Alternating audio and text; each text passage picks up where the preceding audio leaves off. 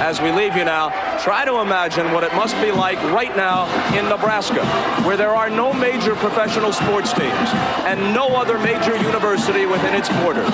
And in Lincoln now, and all across the Nebraska plains, this first national title in a generation is a wonderful way to start this new year, and a wonderful and crowning moment in the career of Tom Osborne. Nebraska national champs. The thing that really was great, and I really mean this, was the people in the state of Nebraska, because how much behind the team and how badly they wanted to win in the sport of football.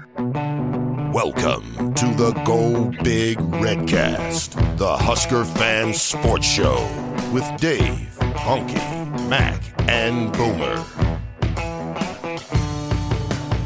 Welcome to the Go Big Redcast. I'm your host, David Gaspers, and I'm with Honky, Boomer, and Mac on a special Redcast where we're introducing a interview with Mike Babcock.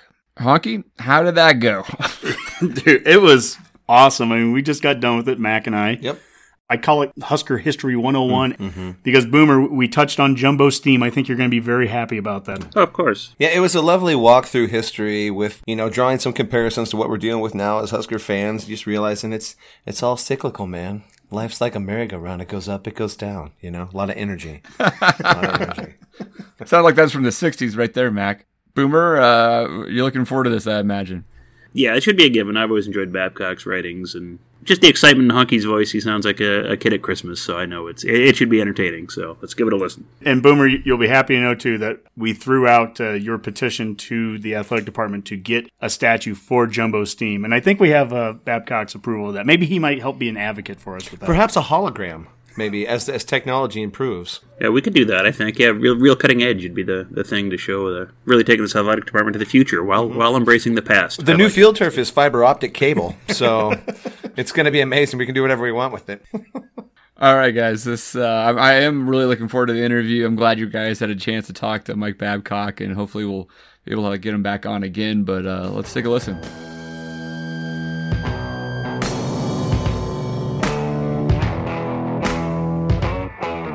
When a player tears loose, the biggest thrill belongs to the college kid in the stands. But many an old grad can look back to his day as an excited freshman, back perhaps to the roaring 20s and that golden age of sports. Mac, this is a big pleasure for me. This is a guy that I've been wanting to talk to since we started this show. Yes, I know. And we have a chance to talk with Mike Babcock.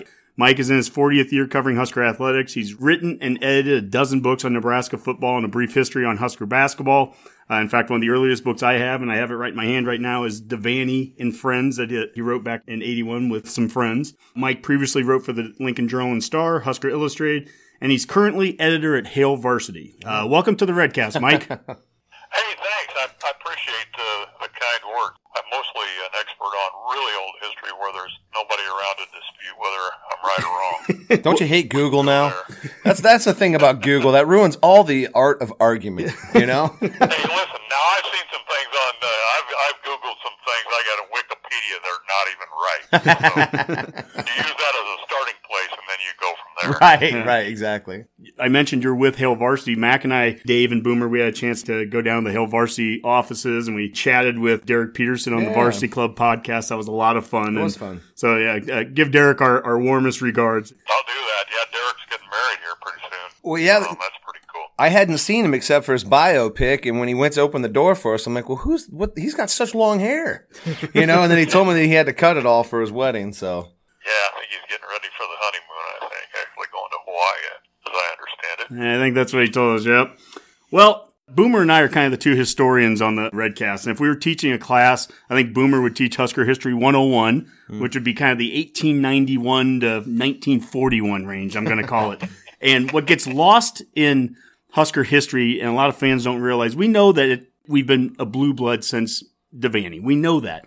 But what gets lost is how good we were those first 50 years. And there were a lot of wins, and there were a lot of great coaches, and the only winning record against the Four Horsemen of Notre Dame came from Nebraska. And so when someone asks you, what did Nebraska football start like? How did the first 50 years go, and how did this tradition get going? What are the first things that start to come to your mind? Two things come to mind. One, George Flippin. Okay.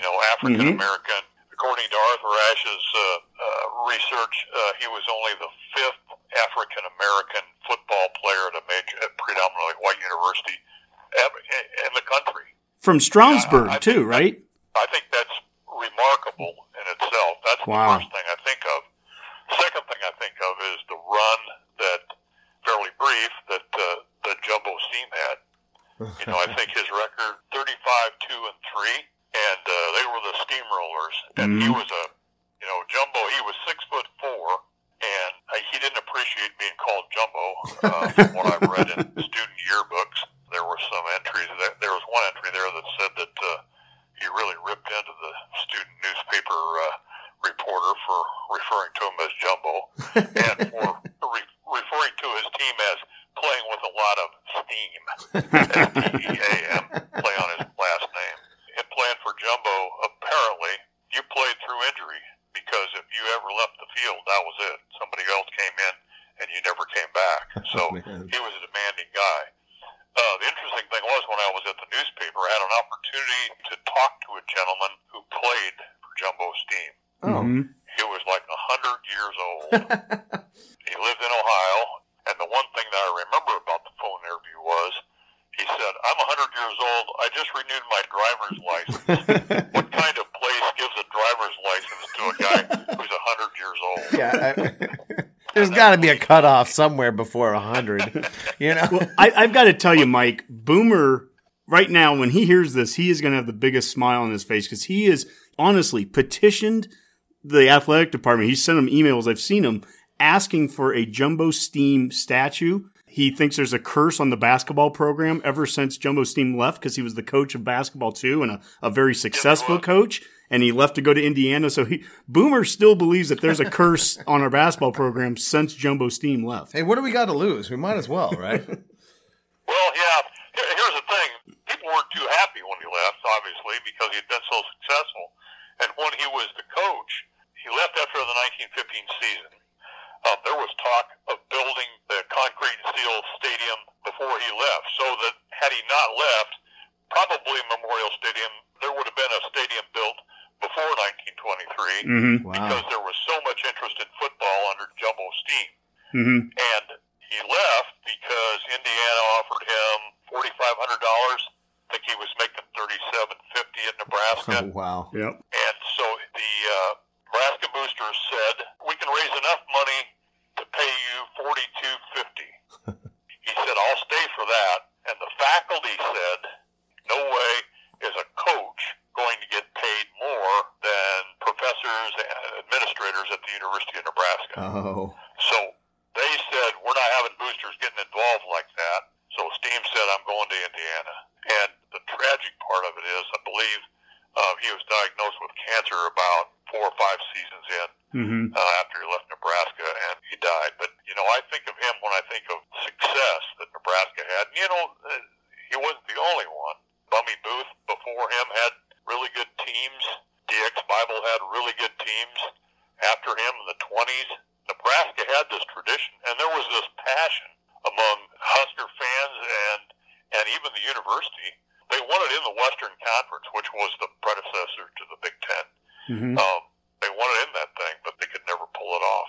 I always tell people this, and I can't remember all the schools now. I'd have to go look, but on the old facade of Memorial Stadium on the east side there, you can see Drake. They got the logos of all the like Grinnell is one of them or something. Yeah, Grinnell is up there, and I think St. Louis, because those were the schools from the original Missouri Valley. That's a question Boomer has had. On the west side of Memorial Stadium, another petition he has sent is that we don't have some of the championships from those pre-Big Six era listed on the west side of the stadium. And he's like, what gives?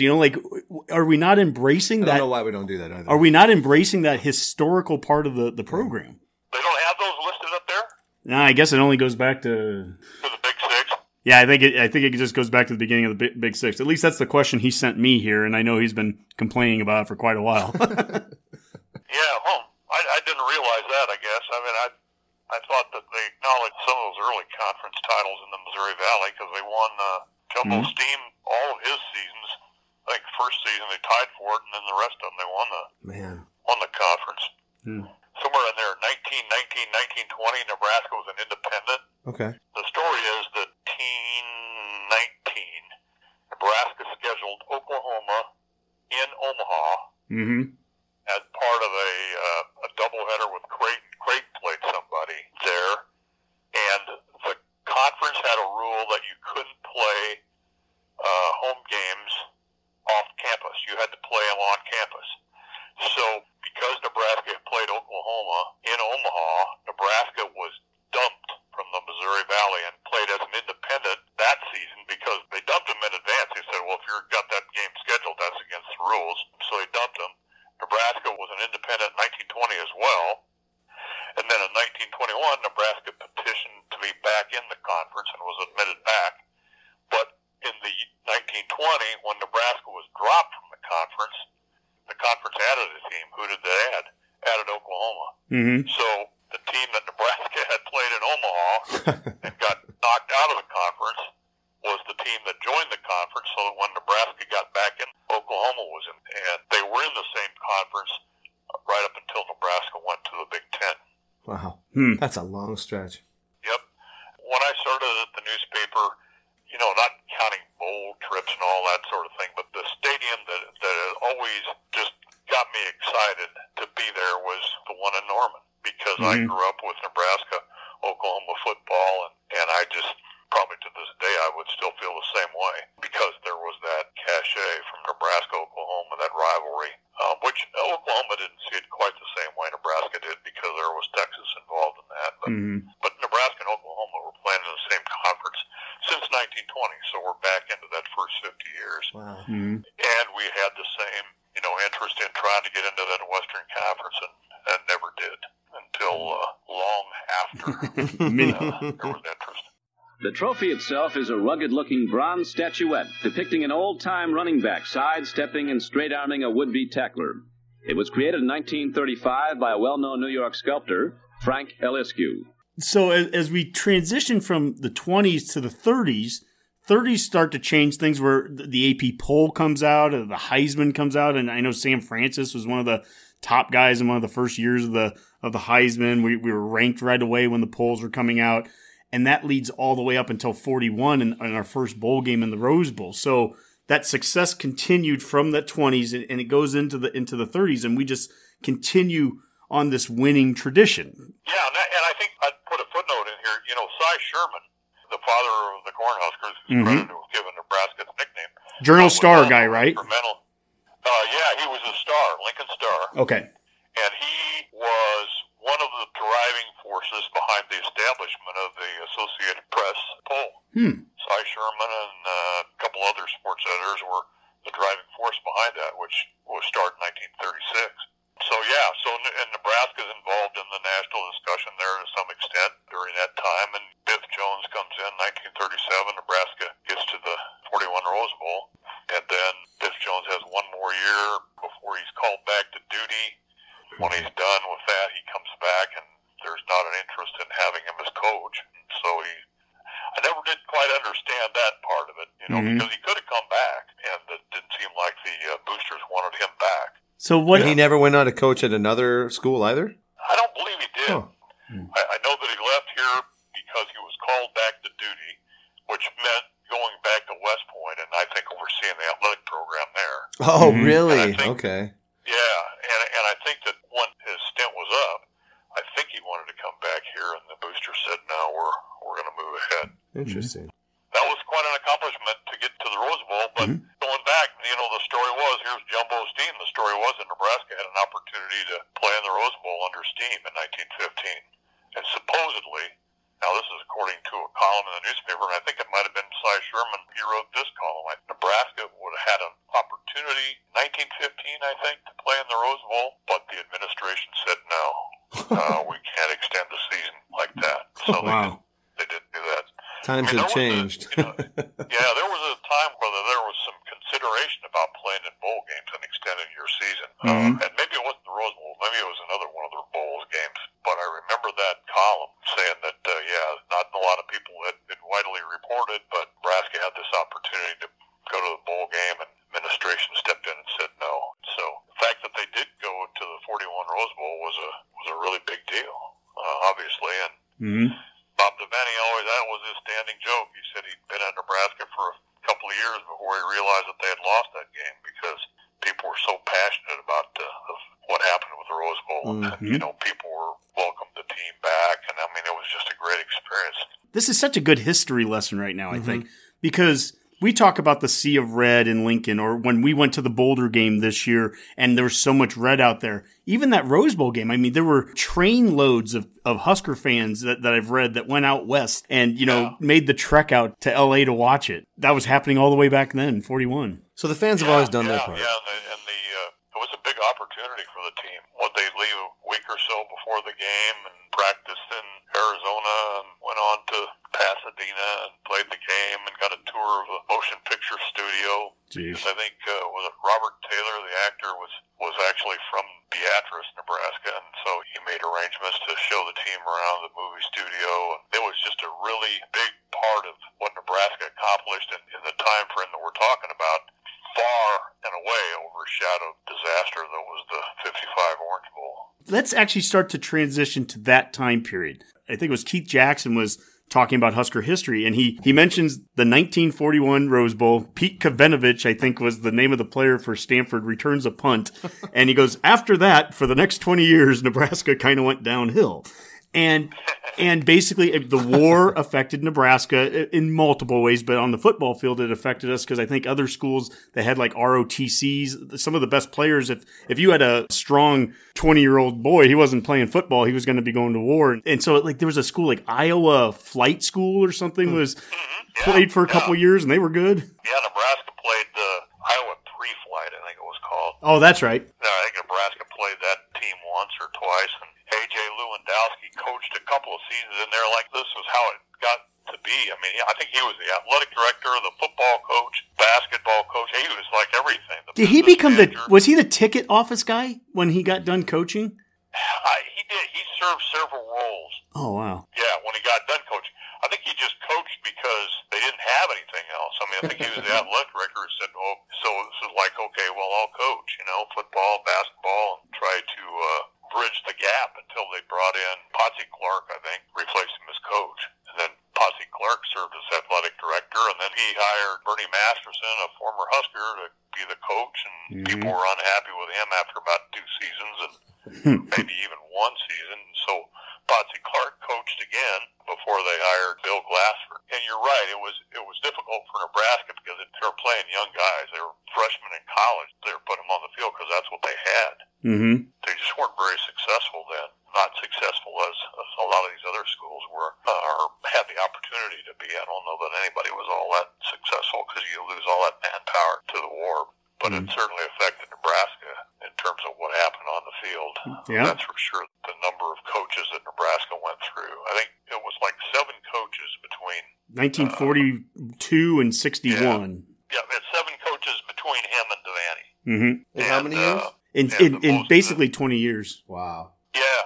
Glenn Presnell was a former player. They tried him for 1 season, and like I said, Masterson, I think, for 2, and it didn't work out. And people were unhappy. And Mike, this is really good background for people to understand from what maybe just happened a couple years ago with bringing Frost in and where we're at. We just got done with 15 years of, by our standards now, quite a few coaching changes, going from Callahan to Pelini to Riley.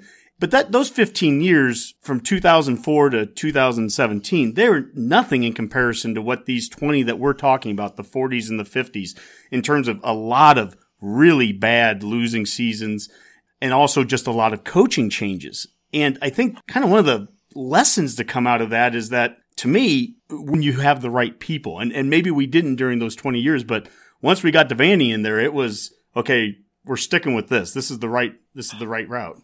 Yeah, and they did have some success. I mean, Bill Glassford had a couple 3 winning seasons and a 500 season, but a lot of drama involved in his tenure because he was a tough-minded guy. You were telling us this before we recorded, but where did they practice at before the season there?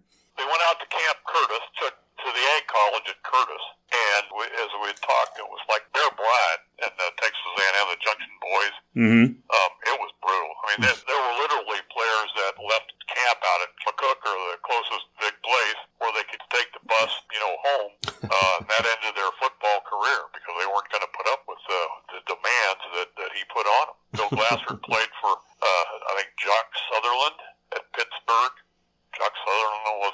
legendary coach and a tough-minded guy, and that's what they wanted when they brought Glassford in, was a tough-minded guy.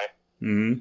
Maybe not to the degree that it was, because by the in 1954 there was the boosters circulated a petition among players to get rid of Glassford, and a bunch of players signed it. And I've talked to players from that team. At least one said that he really felt misled by the boosters. He signed it. The boosters came to Lincoln and had a big blowout party at one of the hotels here in town, and at the Cornhusker, I think, and brought that petition along, and got guys partying and stuff, and then tried to get him to sign that thing. And one of the guys that was there, he said, I wish I hadn't signed it in retrospect, even though he felt like Glassford was a demanding guy and unreasonable to some extent. He wishes he hadn't done that. But they've got the petition, and then Glassford meets with the team and actually changes some of the things in his approach. Mm-hmm. And the indication was that 1955, which was his last season, he got along pretty well with the players because, they'd had a face-to-face meeting and they'd aired their grievances or whatever.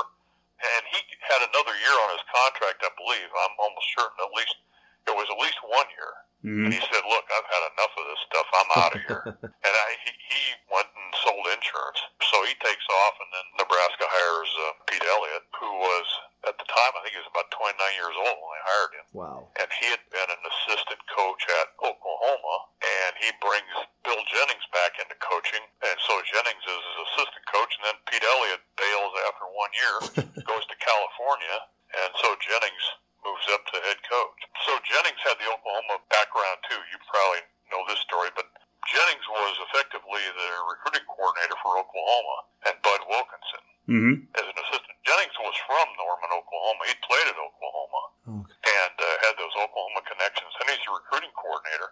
And Oklahoma the NCAA investigates Oklahoma on recruiting violations or whatever, and basically Bill Jennings is the guy that takes the fall for the whole thing. And they get him a job with an oil company in Dallas or somewhere, and off he goes. He's out of coaching. Mm-hmm. And then Pete Elliott brings him back as an assistant, and then Elliott goes, and then Nebraska hires Bill Jennings as coach. Yeah. So when Jennings steps in as head coach, I think there's a pretty good feeling at that point. It's like, oh, this guy's got connections to Oklahoma. And to give people a little bit of background with Oklahoma, during the 50s, I mean, they were going through a record winning streak basically at that time, correct? 47 straight, yeah. Still an NCAA record. I remember watching on TV when the streak ended. Notre Dame beat Oklahoma into that 47-game winning streak. And I believe that game was televised, I think. Sometimes you remember things differently than they were. Marcel Proust said, remembrance of things past is not necessarily remembrance of things as they were. But, yeah, Oklahoma was dominant. Now, people look at that and say, oh, yeah, wow, Oklahoma. But if you go back into the 20s, or what we were talking about earlier, Nebraska dominated that series with Oklahoma during that stretch. Mm-hmm. It went back and forth, but Oklahoma certainly, by that point, in the 50s, Oklahoma was the team. The Cornhuskers of Nebraska have a tough road to hoe as they take the turf at Memorial Stadium in Lincoln to battle the nation's #1 team, the Sooners of Oklahoma, who are gunning for their 28th straight victory, the longest streak in collegiate football.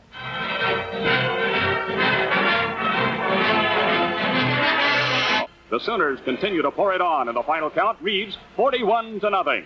The Oklahomans vindicate their choice as the nation's #1 team and stretch their string to 28 straight. They say now point for a date with Maryland in the Orange Bowl.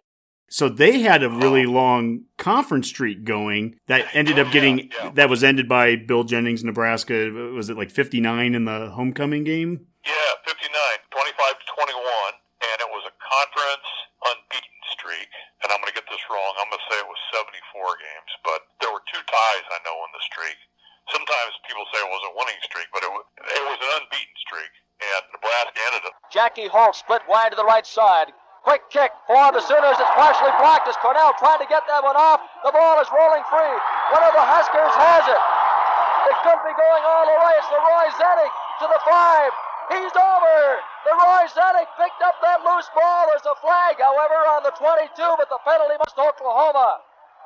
That was the thing with Jennings, is that he had some big upsets. I mean, the 1960 season, Nebraska opened against Texas, and Texas was preseason ranked, and that game was in Austin. And Nebraska won that game. They pulled the upset, and it was like, I remember thinking, because I'm growing up a fan, I'm thinking, oh boy, this is going to be a good season. Well, it wasn't. But Jennings had those. He beat Oklahoma again in 1960 and had to be escorted off the field in Norman because there was concern about his safety because the Oklahoma fans were so upset about it.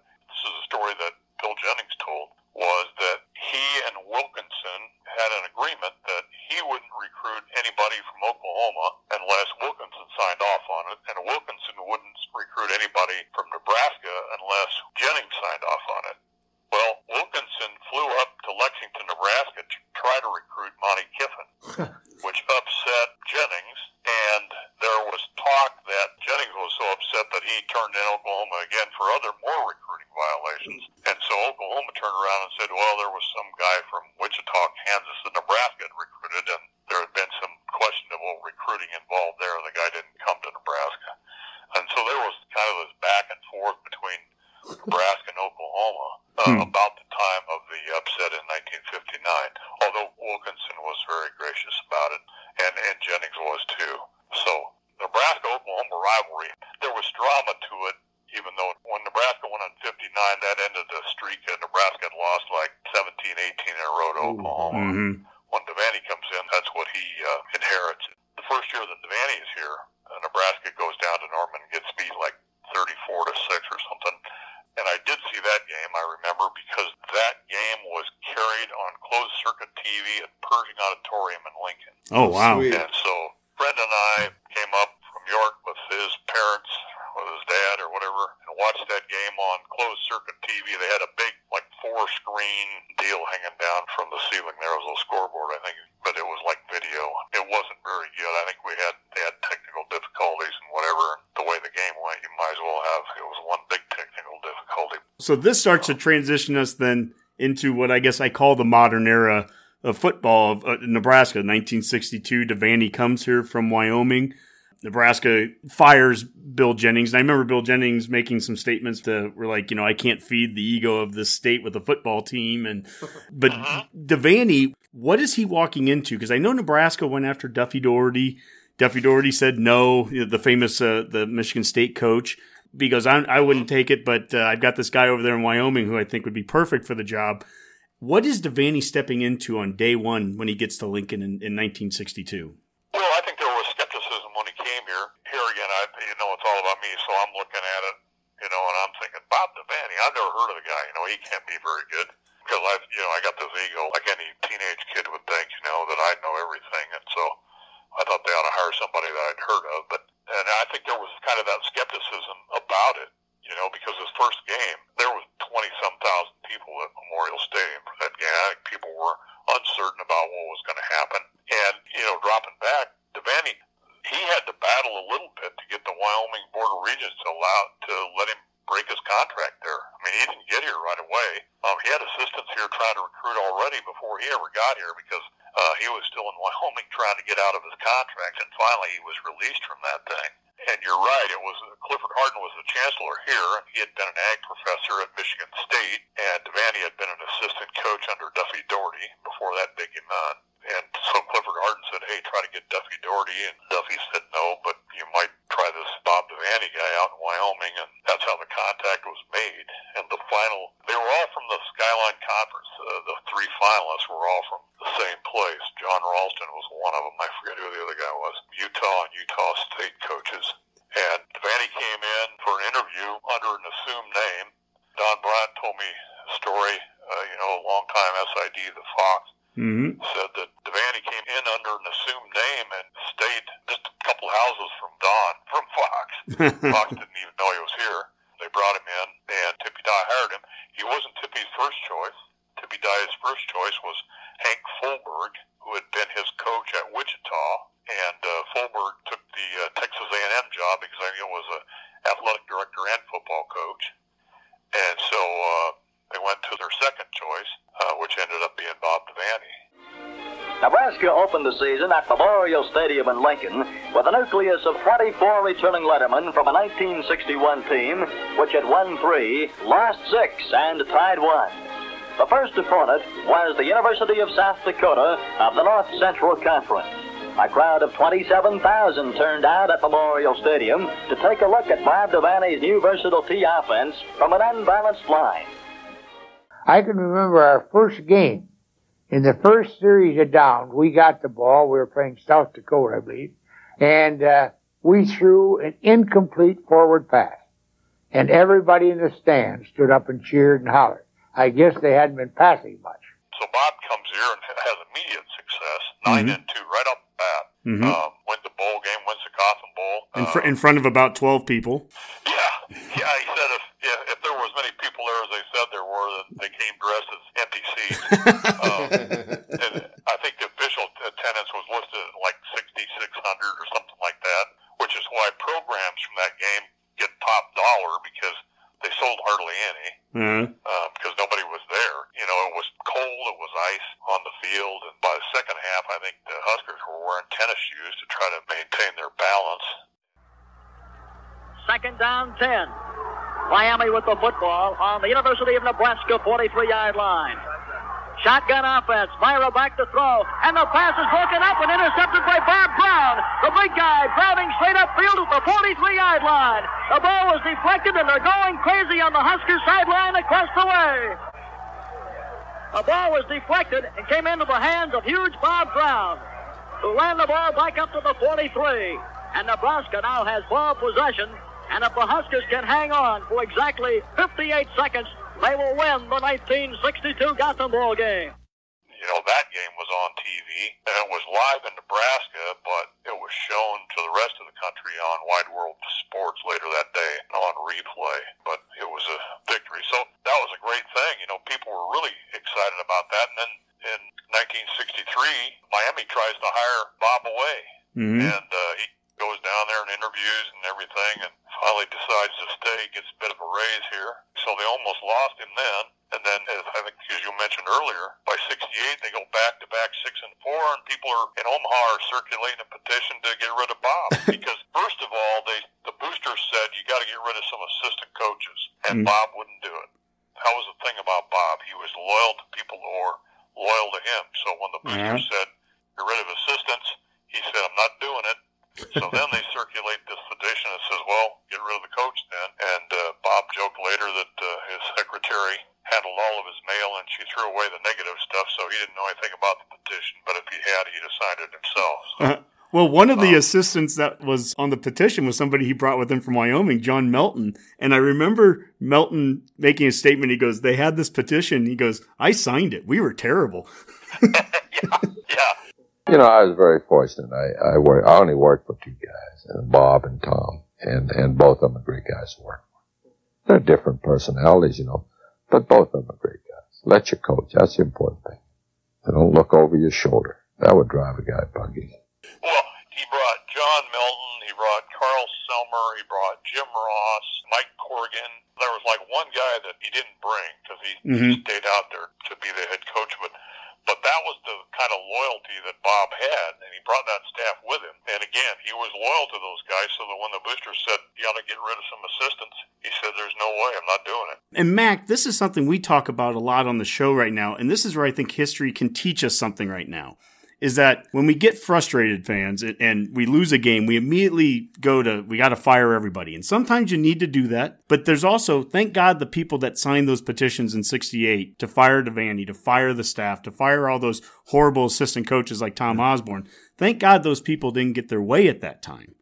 I know, but here's the thing about those people. You need a balance of those kind of people because it's those squeaky wheels that get bad coaches out of here too. It's those people that make us, you know, the administration always strive to get the best coach, but it is a balance because then they just lose their minds at some point too. If you've lost 4 games in a row to somebody you shouldn't have. So, but it's interesting as you go through this, Mike, I keep hearing like, okay, that sounds like not that long ago. That sounds like not that long ago. You know, like it just keeps repeating, you know, money coming into a factor, coaches going on different job interviews to get a hike, you know, pay hike. Yeah. We had to pay, we couldn't pay Jumbo Steam, you know, $42.50, but Devaney, you know, I remember they came up with something like a life insurance policy they gave him to help keep him around, you know? Yeah.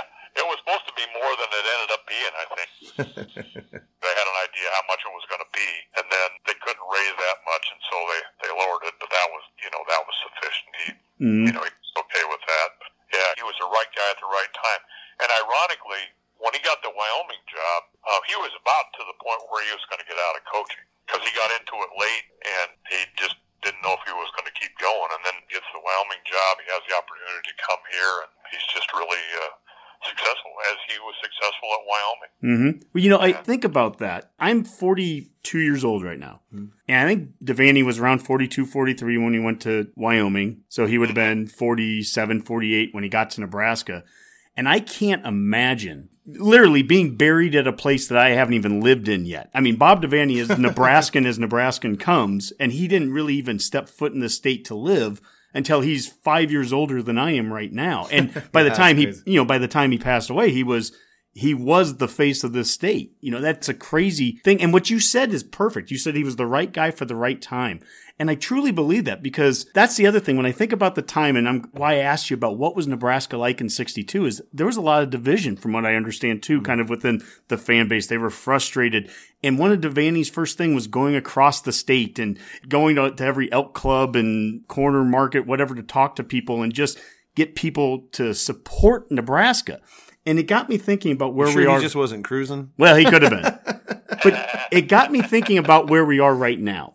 And right now, if you go out on social media, you have the Husker realist and you have the Husker optimist, and they butt heads and they can't get along together. And I think of Devaney, and he's the perfect example of both. He was as optimistic as anybody could possibly be in 62, but I also remember stories about him almost wanting to go back to Wyoming because our facilities were so bad. He was like, I could do better if I went back there. And there's that realist and optimist at the same point, and I think that's what made him so successful here. Was he dreamed things that nobody possibly could have thought in 62 were even possible, but he also realized the work that was going to be required to get there. Yeah, well, and I think Duffy Doherty told him when he came to Nebraska, when he was considering it, he said, look, if you go to Nebraska, you can win a championship there. But what Nebraska lacked, Bob said this, and I think Bill Jennings indicated to him, that you're going to have to get some new offices. This place just doesn't have the facilities. And Bob said that was the point, that they didn't have the facilities, but they had the players. Jennings, his background as a recruiter, left Bob with lots of talent. I mean, Bob won right away, not necessarily with players he recruited. He won right away with players that Bill Jennings recruited. Good point. But Jennings couldn't win with those guys. Dennis Claridge, 6'4", 222 pounds, raced for a touchdown to put the Cornhuskers out in front. Trying for the point after touchdown is Tyson. There it is. It's perfect. And Nebraska leads by a score of 7-0. The clock is stopped in the field. With the score here at the Orange Bowl, Nebraska 7, Auburn 0. That's the thing. Jennings recruited pretty well. And the thing was, as Bill went along and they weren't successful, he never had a winning season. The more they lost, the more the frustration grew, the harder he pushed the players. And practices got longer and longer. They were going into the early evening. And one of the things that Bob looked at when he came here was this was a problem. Mm-hmm. We need to cut down. So he was he shortened practices significantly. And he knew he had the talent, but he wanted players to believe in themselves. So if one of the assistant coaches told me this, that they'd plan out what they were going to do in practice. They'd run plays. If a play wasn't working, Bob would just go to another one. And he would find something that worked, and then he'd run that, and they'd run it over and over and over again. Then when the coaches met afterward, they'd go over the plays that didn't work. So the coaches would correct the problem. He didn't have the players correct the problem on the field because he wanted them to think in terms of, we're being successful.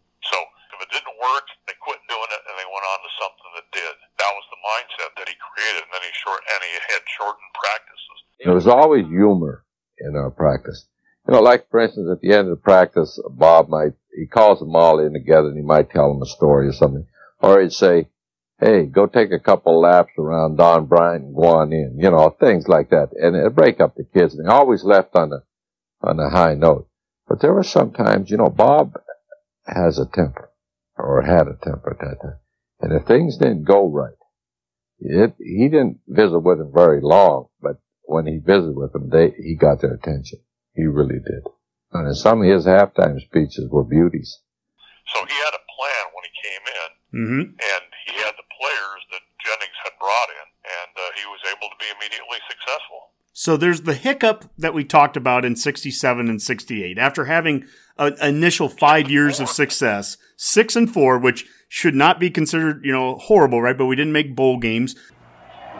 The homecoming game with Kansas State was a nightmare, from the weather to the way the game went for the Huskers.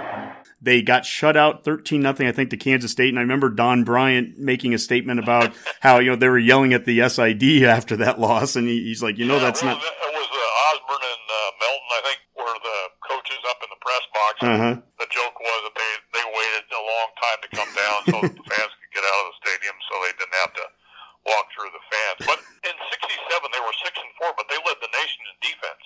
Oh, wow. They led the nation in total defense. They were 6-4. Mm-hmm. They had problems with offense, too many interceptions. They weren't successful from that standpoint, but still 6-4. And they had an opportunity. There was talk that they could have had a bowl game, but players said, no, we're not going to do that, which, again, is a change in mentality. Now that wouldn't be left up to the players, nor would the players say, no, we don't want to do that. Mm-hmm. But so 68 was really the only season. I believe they could have had a bowl game in 67. There was a chance that they could have. But 68, no. And so back-to-back 6-4, and then it's like, let's get rid of this guy, and they didn't. Yeah, so recruiting starts to fill in 69, in 68 and 69, and you're starting to get the new crop of freshmen coming in and sophomores, and that starts to be the group of players that end up leading us to championships years later. Yeah, and Bob had turned the offense over to Tom at that point, too, and said during that time, he says, we need to do something different than what we've been doing. Tom was coaching the ends, but he moves to kind of a spread offense, and Tom decides that what he needs to do is, with all the interceptions and the problems they had in 67, he starts meeting with the quarterbacks on a regular basis. That's something that he set up himself. Gives them weekly tests on things, and I don't want to make it sound like it's a team effort, obviously, but Tom had a big influence in that change because Bob turned the offense over to him and said, hey, do this. And Tom did some recruiting in junior colleges in California, and they got some guys like Bob Newton, Bob Terrio, and Carl Johnson, I think, was an Arizona junior college guy, and that made a difference in that they didn't have to wait for, say, offensive linemen to develop. If they brought him in as freshmen or whatever, they had some immediate guys that could step into the offensive line.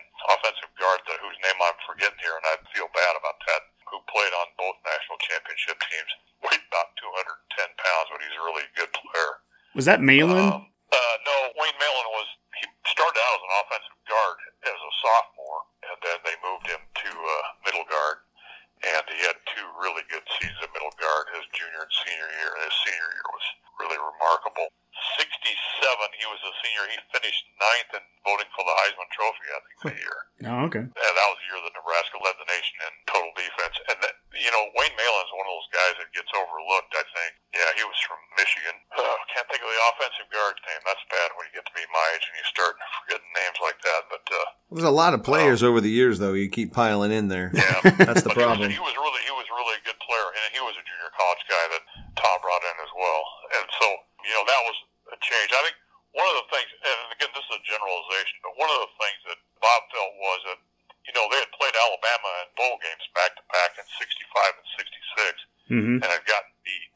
And Alabama had these offensive linemen that weren't real big, but they were really quick. And so Bob kind of joked, we went to recruiting linemen that weren't quite as big, offensive linemen, and they weren't very quick either. And so you had to kind of get away from that.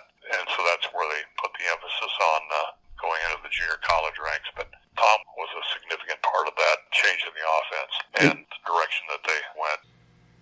Victor in the 1971 Orange Bowl, and picked by the Associated Press #1 team of the nation.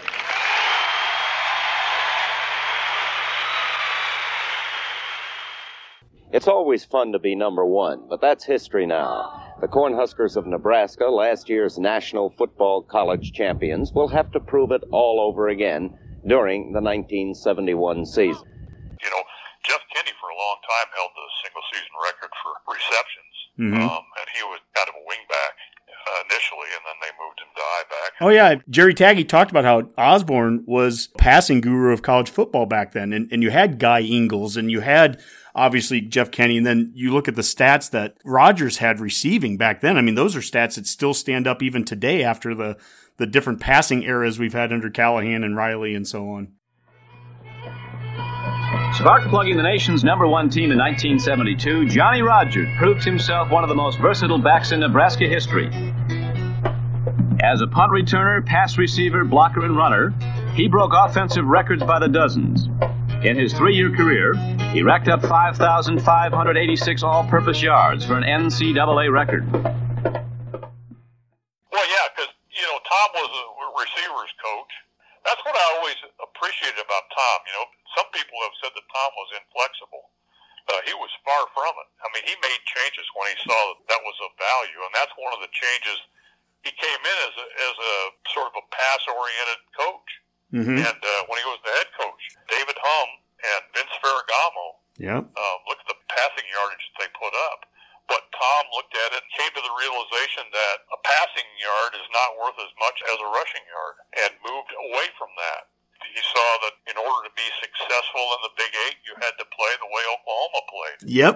And so he changed that offense and went to an option-oriented offense and started with the recruitment of Jeff Quinn. And Turner Gill was kind of an important quarterback in that transition because I think Turner could have done either one. He could have been an outstanding just drop-back passer, but he ran some option, and then Steve Taylor was a key guy in the development of that, and it kind of emerged into the Tommy Fraser type guy and Scott Frost. That's reflective of Tom's willingness to change. I really like how, as we're going through the history here, as we're going through the years, you see how trends can affect how coaches run their own programs. So to your point in the 60s, when Alabama was showing a little more speed and Stabler's at quarterback and all that, and that forces Devaney to get a little more speed, that starts to show up on the field a few years later as we're having Rodgers and Kenny and those guys out there. As Osborne is losing those first 5 games to Oklahoma and getting beat by the Thomas Lotts and J.C. Watts at quarterback, that transitions us to go out and beat Barry Switzer to get Turner Gill here. And it even goes into the 90s. We're getting beat by the Miamis and Florida States because our defense doesn't have enough speed like they do, and we transition to the 4-3. And each one of these are examples of where great coaching staffs learn from great opponents what worked against them, and then we start to recruit that way. And as long as you show a willingness to do it, and some of the things about today is coaching staffs not getting enough time to evolve. You have to show aptitude. The thing is to win all along, but you're right. That's a thing that's missed about Osborne all the time. That is a great point, and I'm going to give it back to you here, Mike, is that giving coaching staffs enough time to evolve. Frost is in year 3, and there's already pressure from some people that he's not made for this. He doesn't have the experience, blah, blah, blah. And I guess we've already transitioned now into the 70s. We've transitioned into the Osborne era. And those first 5 years, we don't beat Oklahoma. I mean, Osborne talked about it at one point that after, I think it was the Arizona State Bowl game, if they didn't beat that team, that he had a regent come up to him and say, "I'm glad you won because you'd have been fired." Oh, yeah, that was the 76 Blue Bonnet Bowl against Texas Tech. I tried not to put any stipulations on anybody that I would not have expected myself. I never, when I was coaching here, until maybe the last 3 or 4 years, felt that I could survive a losing season as the head coach. I did not think I would be employed. And I'll tell you where that came from. The first 4 years, we were 9-2-1 first, beat Texas in the Cotton Bowl. Next year, 9-3, beat Florida in the Sugar Bowl. The third year, we were 10-2, tied for the conference championship. Lost to Arizona State in the Fiesta Bowl. And then the fourth year, we ended up 9-3-1, beat Texas Tech in the Astro Bluebonnet Bowl. And that evening, one of the regents got me aside and said, "I'm glad you won tonight, because if you hadn't, you'd been fired." And I gathered there had been some serious conversation about my future at that point. So that was 4 years, about 77-78% winning percentage. And yet that was the nature of the deal here. And so, believe me, I would not expect anything from any coach here that I hadn't experienced myself or didn't believe would be applied to me as the coach here. People look at Tom's 25 seasons and, oh, by the way, Dick Rupert was a guard I was trying to think of. Good. I apologize, Dick Rupert. But, people think that Tom's 25 seasons was just like a straight rise right up the mountain to those 3 national titles in his final 4 seasons and, that remarkable finish that he had there. Mm-hmm. But it was a bumpy ride. Oh, yeah. After that Blue Bonnet Bowl, and I remember after it was in the late 80s when they played Miami in one of the Orange Bowls and didn't do very well. Couldn't establish a running game, and somebody asked him afterward about why they kept running the ball, and he said, if we can't run the ball, we weren't going to be successful. That's why we kept doing it, because that's what we do. And then I think later he was talking to a handful of Nebraska in-state media guys, and it almost sounded like he thought, maybe the game is passing me by. All these people, because fans were complaining Nebraska didn't throw the ball enough. Oh, yeah. At that point, because they were playing these teams in the bowl games that were doing it. And it was like Nebraska didn't throw the ball enough. And I think it got Tom. It got in his head. It's like, well, maybe I am. But he stayed with it. Mm-hmm. And like you said, that was the other key thing was that he always thought that 4-3, they played it in passing situation, but they didn't think that it would hold up against the run. And you had to hold up against the run if you're going to be successful in the Big 8. Mm-hmm. Because you're going to have to play Oklahoma. Or Colorado, when it stepped up, that's the way Colorado played. Or when Kansas State had some success. Michael Bishop, he was a running quarterback. Yeah. That's how you did it. But Tom stuck with it, and he looked at the defense, and they had a game against Oklahoma, I forget which year it was, where they played the 4-3 most of the game, and it held up against the run, and Tom said, hey, it will hold up against the run. Huh. They had recruited speed. Mm-hmm. They were moving guys around. Here's Ed Stewart was recruited as a safety, and he's playing linebacker and earning All-America recognition. They got more speed. They're playing the 4-3 base, and then you get into a bowl game, and you're beating Miami. Mm-hmm. You beat Tennessee. You accomplish what you wanted to accomplish. His willingness to change, not just for the sake of change, but there was a good basis for that change, and he did it, and that's what made him such a great coach. But to get back to our original point, it was not a straight rise to those national titles. It was a rocky deal. He almost went to Colorado in '78. He and Nancy went out to Boulder, and he met with the players out there. Mm-hmm. And after that, he did kind of a phone interview because typical Tom, he went off recruiting right away. So I think he called back from Kansas City or somewhere. But he said, when he was meeting with the players out there, he realized, I can't coach guys that I recruited at Nebraska. I can't coach against those guys. Wow. And he didn't take the job. And he could have tripled his base salary if he'd have done it, but he didn't go. But he had the opportunity, and in his mind, he thought there would have been a lot less pressure. I mean, you think about that, and again, you look at Tom's career, and you think, it was just a straight right to those national titles at the end. That made sense, but there was times where it didn't look too good. Oh yeah, there's so much revisionist history that we have sometimes. He's a first ballot Hall of Famer. He is a Mount Rushmore of coaches, and I like to say he was fired thousands of times throughout his 25 years across the state. Every Oklahoma loss was brutal. Those 7 straight bowl losses were brutal. To your point, we didn't pass enough, right? Yeah, it was at 81. They lost to Iowa on the road, and then they beat Florida State. And then they lost to Penn State, and they're 1-2, and then they play Auburn in Lincoln. Mm-hmm. And at halftime, they're going off the field, and the fans are booing. And I think they're booing Turner Gill. Or they wanted Gill, didn't they want Gill? Because was Maurer the first half quarterback? Yeah, but I think Gill came in, and they still weren't doing anything. Oh, wow. And I think the people were booing, and Tom was like, they're booing me. They're not booing players or whatever. People were upset. You think about that. And then by the end of the season, they're playing Clemson in the Orange Bowl. A warm, humid night in South Florida. The national championship of college football on the line. Number 1, Clemson against number 4, Nebraska. Danny Ford, College Coach of the Year, just 33 years old, leads his number 1 Clemson Tigers into the game against a counterpart of long-standing and high-ranking among the coaches, Tom Osborne, the coach of Nebraska. He calls this his 9th team at Nebraska, the best he's ever had. And if they'd have won that game, the way the other bowl games went, Nebraska could have been national champion that I mean, if you look at it, just about every year in the 80s from 1981 on, Nebraska was in a position at some point in the season where you could have said, hey, this could be a national championship run. Every one of those seasons.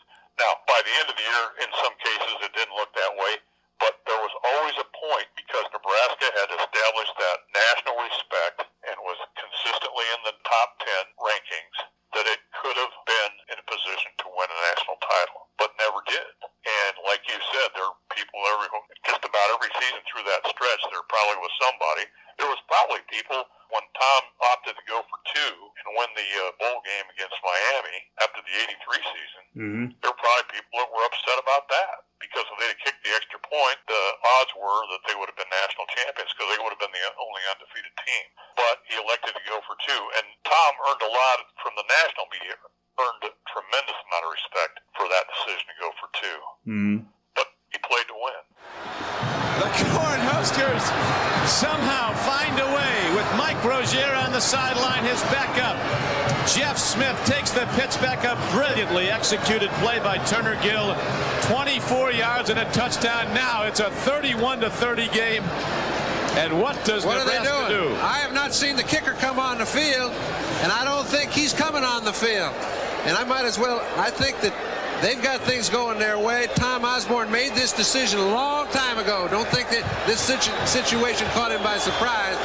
He's decided to go for 2 and take his shot at winning. I commend him for it. This is for the national championship for Nebraska. Incomplete.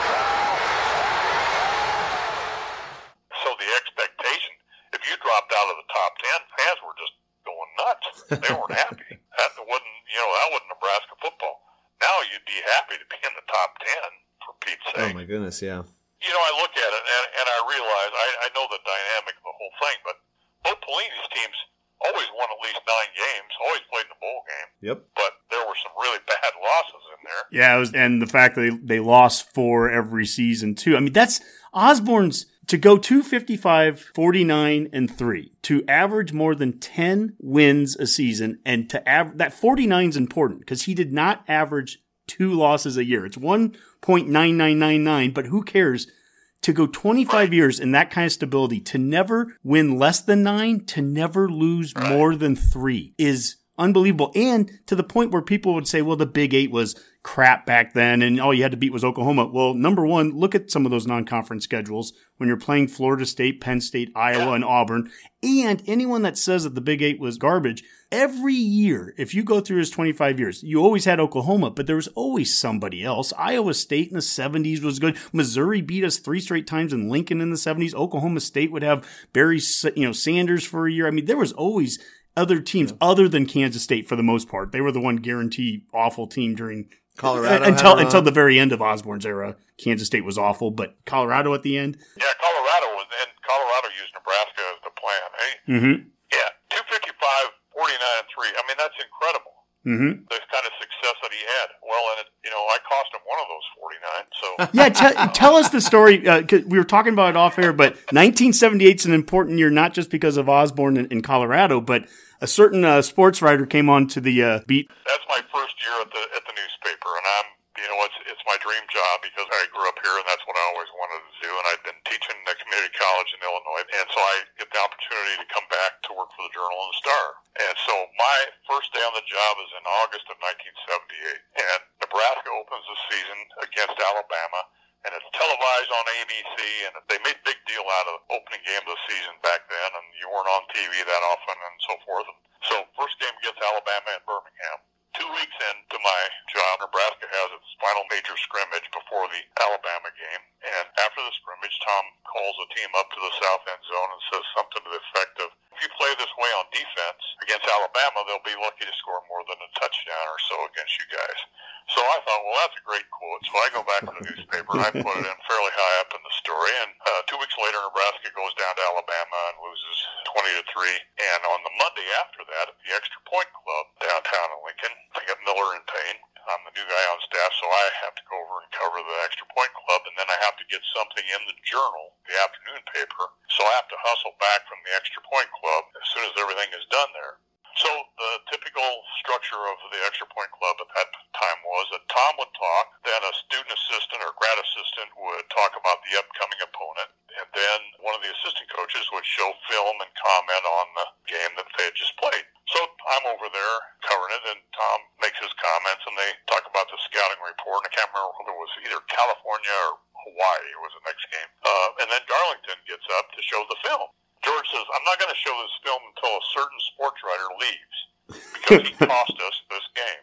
Oh, man. And I look around, and there's not anybody there from the World Herald. I'm the only one. He doesn't use my name, and everybody's looking at me. And I'm thinking, I got to get this in the afternoon paper. You know, it's like Alexander the Great, short life, but a glorious one. I'm out of here. But so then George relents, and he goes, well, okay, I'll show it as long as nobody quotes anything I say. So I was like, oh, okay, well, there we go. So after practice, we all meet as a group. There's a whole handful of reporters. Now it's about 30. Back then it was 4 or 5. And Tom says, Mike, when we get done here, he said, I want to talk to you. So I thought, well, okay, here's my short life but a glorious. When I'm done, I'm going to be covering heaven knows what or not out of a job. So Tom takes me aside after he gets done. He said, Mike, he said, yeah, I know you're new on the job. We got a rule here. He said, we let people come to practice and we let them watch scrimmages, but you can't report on anything you see or hear. You can only ask me questions about what you see or hear, and I'll either answer them or I won't. And that's all he said. So I thought, well, I dodged a bullet there. I really have great respect for a coach for that because I hadn't known that was the rule. So a day or two later, I'm standing around waiting to talk to Coach Osborne with a group of reporters, and Lance Van Zandt, the defensive coordinator, comes walking by, and in his gruff voice, he says, when you're done there, come up to my office. So I thought, well, okay, I got through Tom, but I'm probably not going to get through Lance Van Zandt. So I get done with the interview with Tom and whatever else I had to do, and I go up to Lance's office, and with a couple of swear words, he says, shut the door, and so I shut the door, and he says, sit down, and I sit down, and Rick Duvall, the recruiting coordinator, opens the door, sticks his head in, and Lance more expletives and tells him to shut the door and get out of there. So he does, and I'm thinking, this is not going to go well. Lance turns to me and said, you know, he said, you're new on the job. He said, I just want to tell you that as long as you do what you think is right, you're going to be fine. And that's all he said. Wow. Even though I accomplished something a month on the job that Kansas State, Kansas, Oklahoma State never did, which was beat the Huskers under Osborne, I maintained my job. And, you know, I counted as a blessing that I had the opportunity to work with Tom Osborne for the majority of his time as head coach, and certainly after that, and also Bob Devaney as athletic director. For somebody that grew up in this state and had that kind of opportunity, I never set that aside. I was very blessed in my working life to deal with those two people. Mike, I got to tell you here. I mean, Mac is looking at me. I've got a smile from ear to ear because this has just been a blast. I didn't know when we'd start recording here. I didn't know if we were just going to do a little segment. I can tell you right now, this is going to be its own separate show because this has been great. I want to finish with a question. A colleague of mine, Carl Vogel, you used to work with him at the Journal-Star. He told me a story, and I just have to ask it for you. At one point, you were named like the top 10 dressed best something sports writer or whatever, and that he said you came back into the office and Randy York and Ken Hamilton, a couple of those guys were dressed in tuxedos, to welcome you back into the office. What exactly is that about? So it's 1986, and it's the Colorado game out in Boulder. Okay. And again, I grew up, I was a big fan. I subscribed to the Sporting News, and I subscribed to the Football News, which was a newspaper published in Michigan, I think, and Pam Stanton and her husband, Roger, were the publishers of the Football News. And so I'm covering Colorado game in Boulder, and I've got on a sport coat and a tie, which I typically did when Nebraska went on the road during those years. And I'm sitting next to Pam Stanton. And, man, I grew up reading the Football News. So, I turned to her, and I said, hello, I'm Mike Babcock. I write for the Lincoln Journal and Star. And the only thing she said to me was, you dress pretty well for a sports writer. And that's it. For the whole game and nothing. That's the only thing she ever said to me. So later that year, the Football News always put out its 10 best in sport and football at the end of the year. And the thing comes out for 1986, and here's a list of 10, and there's Eric Dickerson, and there's Al Michaels, and there's Dan Reeves, and there's Mike Babcock. And I get a nice back from the football news. I'm on the 10 best dressed list with Eric Dickerson and all these people. Nice. And so the Journal-Star, a bunch of people there, you know, they put on tuxedos. I didn't know they were going to do it that day.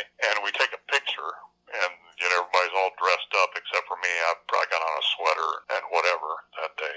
And I think we ran it in the paper with a column. But the funniest part of it is, one of the Chicago newspapers ran a story about this best dress list, and it had a picture of Jim McMahon wearing a big fur coat and Mike Ditka or something, and there's a little bit of a story. And at the end of the story, it says something, I'm paraphrasing, but this is the essence of it. Further undercutting the credibility of this list was the inclusion of Lincoln, Nebraska sports writer Mike Babcock. So I made it into the Chicago paper over that thing. That's funny. That's great. Mike, I can't tell you how much I appreciate, Mac, how much we appreciate your time tonight. Absolutely. This has been a ton of fun. And also, I get, for Redcast listeners out there, I hope this is, honestly, the goal of this was to be kind of educational too. I know podcasts, we don't always think of it that way, but this is a chance to really talk about more than just what's going on the last 5 years or 10 years. I mean, this is really, when you think about Nebraska being a blue blood and what made us a blue blood, it's everything that we've just talked about here in this last hour. It started in 1891 and it went all the way through the good years, through the bad years, through coaching changes. Runza, Coke, Pepsi, all those things changed. Well, see, that's Nebraska. That's the richness of Nebraska history, and that's what's frustrating about Steve Peterson, who I consider a friend. Mm-hmm. When he became athletic director, he basically tried to erase Frank Solich from the history of Nebraska. You know, that it included Bob Devaney and Tom Osborne, and it would include whoever Steve hired from then on. And it's all those people. I mean, Mm-hmm. it's even though it's Bill Jennings, it's Pete Elliott, it's everybody that's coached here is the fabric of Nebraska football history, whether they were successful or they weren't. Mm-hmm. It's part of what Nebraska football is. That's what makes what Osborne did, what Devaney did, so great. What Jumbo Steam, Bummy Booth, DX Bible, you have to include all those people in there. Yeah. You know, the funny thing about Bible, one last point. The story was that Nebraska actually tried to get Newt Rockne. Oh, wow. Rockne said no, but how about checking with DX Bible? He'd be a good one. And they got Bible. And he was a good one. Rockne would have been pretty good, too. Rockne, he might have been all right. I heard he did okay. You know, when Osborne replaced Peterson as AD, and I remember one of the first questions to him as he's walking through at that time, the brand new North Stadium, and, you know, it was all shiny, but Osborne said the walls are pretty white. There wasn't any awards. There weren't any of the Heisman. Stuff down. Yeah. Yeah, I didn't understand why you want to eliminate all that stuff. You know, I just felt bad because, again, Steve, I considered him a friend, and I think that he felt like he needed to establish his own reputation. And, you know, when he got rid of Frank, Tom wasn't around. I mean, Tom was off in at a D.C. convention or on vacation or something, and Steve waited till Tom wasn't here to make that decision. I thought he should have used Tom as a mentor. And I think he was hesitant to do that. Wow. But again, you don't want to erase this stuff. You want to build on it. That's a good take point. the good parts of it. That's a good Mike, point. that can be a whole nother show sometime. And we would, and I'll tell you what, we would love to have you back again. But sometime I'll tell you about when I fell down in front of Osborne's car. next time, and thank you so much, Mike. Really appreciate it. Have a good evening. Hey, thanks for having me, guys. Great talking to you.